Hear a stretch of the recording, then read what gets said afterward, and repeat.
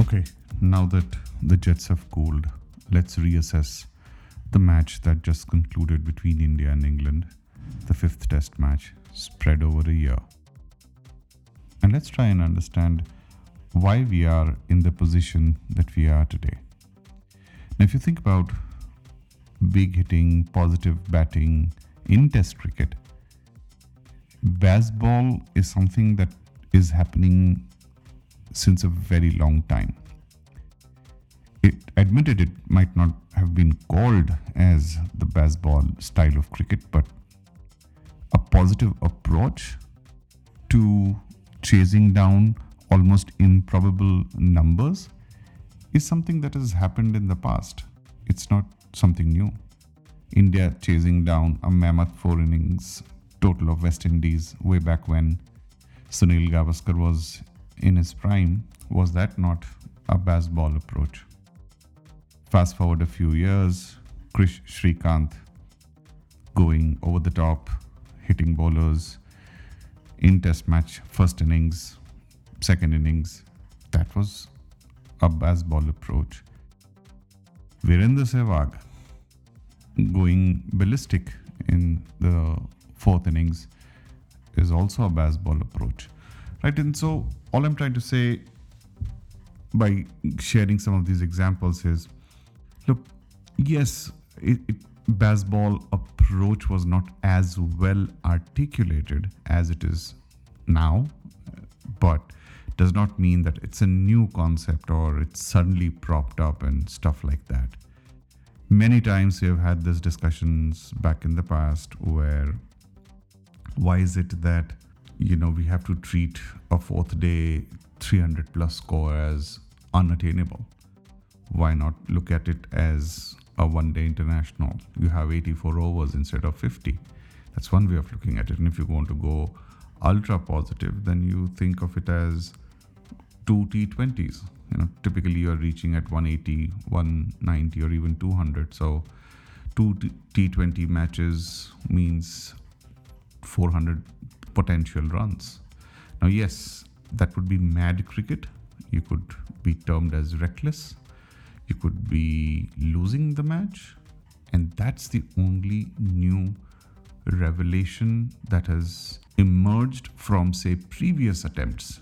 One can safely say that previously people would play it safe once the new victory was not probable, vis-a-vis a step back when people always played safe even if there was a possibility of a victory. On day 5 or day 6, back then, people wouldn't really push for victory. And they always assumed it's better to have a draw than lose. So that is the only change or maturity that has emerged in the current scenario, the current understanding of Bazball, that no matter where the situation is, no matter how steep the target is, we will set the cat amongst the pigeons. We will make sure that the pressure is transferred back to the opposition. And that's fair. So there's nothing to be hard about. Like, yeah, you know it. And when you pull it off, it will look spectacular, exciting cricket. Bear in mind, when you have a World Test Championship at stake and you lose it consecutively, will you still continue with Bazball? At what cost? I guess the theory in which Bazball is operating is that over a period of time, if you land up winning more matches than losing by this approach, then it makes sense to continue with this approach. To establish this theory, there is little sample set or data set, at least at this point in time. And so let's not get too overwhelmed, too thrown off with this loss, with this defeat. Clearly, yesterday was a rant time. Yesterday was more when you were not in the right headspace. Clearly, the disappointment was much. But now that the Jets have cooled, it's fair to say that England played well. They played bravely. They played like there was no tomorrow, like they say, right? At the peak of fear, when you're like shit scared, when you're like very, very scared, at the peak of fear begins the journey of fearlessness. And therefore, mornings never show the day. How you began in the morning is not how you ended the day. And so these were the two big philosophies that emerged of this defeat. And so all credit to English players, English think tank, English mindset, and they pulled off something quite spectacular, as is the case in all victories and defeats, that it's never so unidimensional. It's never so black and white, right? We knew that we weren't playing smart cricket, which also allowed England to play better cricket. So it was quite evident, if you were following the New Zealand series just prior to the English series, the ball went numb post 30 overs. So you had to negotiate a period of 50 overs, which is 30 to 80, that is 50 overs, where the ball wasn't going to do much.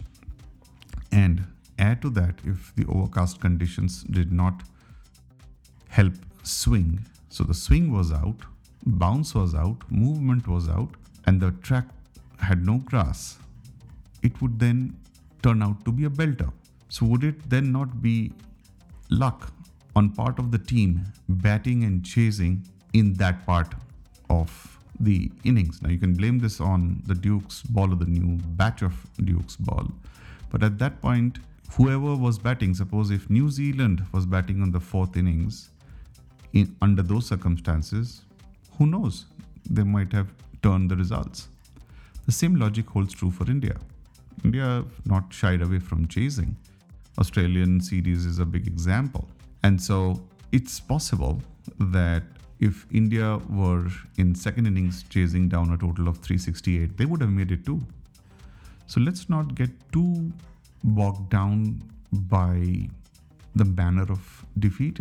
I know it's a moment which one expected to win given the first 3 days, but here is where the smartness of the think tank, the aliveness, for lack of a better expression there, needed to be there. Like alive to the occasion, real. That, oh, okay, I noticed the English people playing against New Zealand in 3 tests, and this was a pattern that was emerging. Would that pattern change now? And if a similar pattern is repeated, is there something that we could do about it?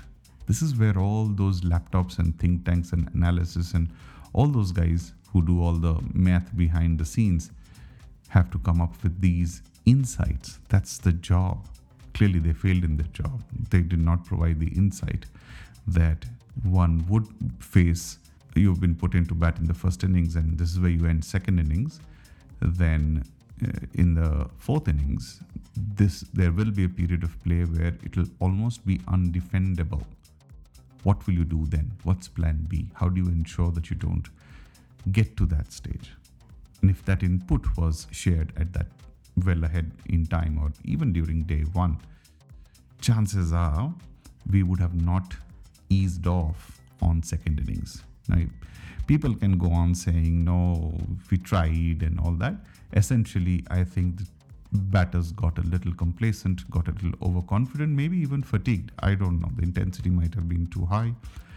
That despite doing well for 2 days, 3 days, on day 4, they just gave it almost like you could see a remarkable change in their body language. That's what upset me the most. It was a lackluster effort. The shoulders had dropped. They were like just woken up from sleep and walked onto the park and just playing reckless, pointless, mindless cricket. There was no intent. There was no energy. There was like, okay, whatever, that kinds.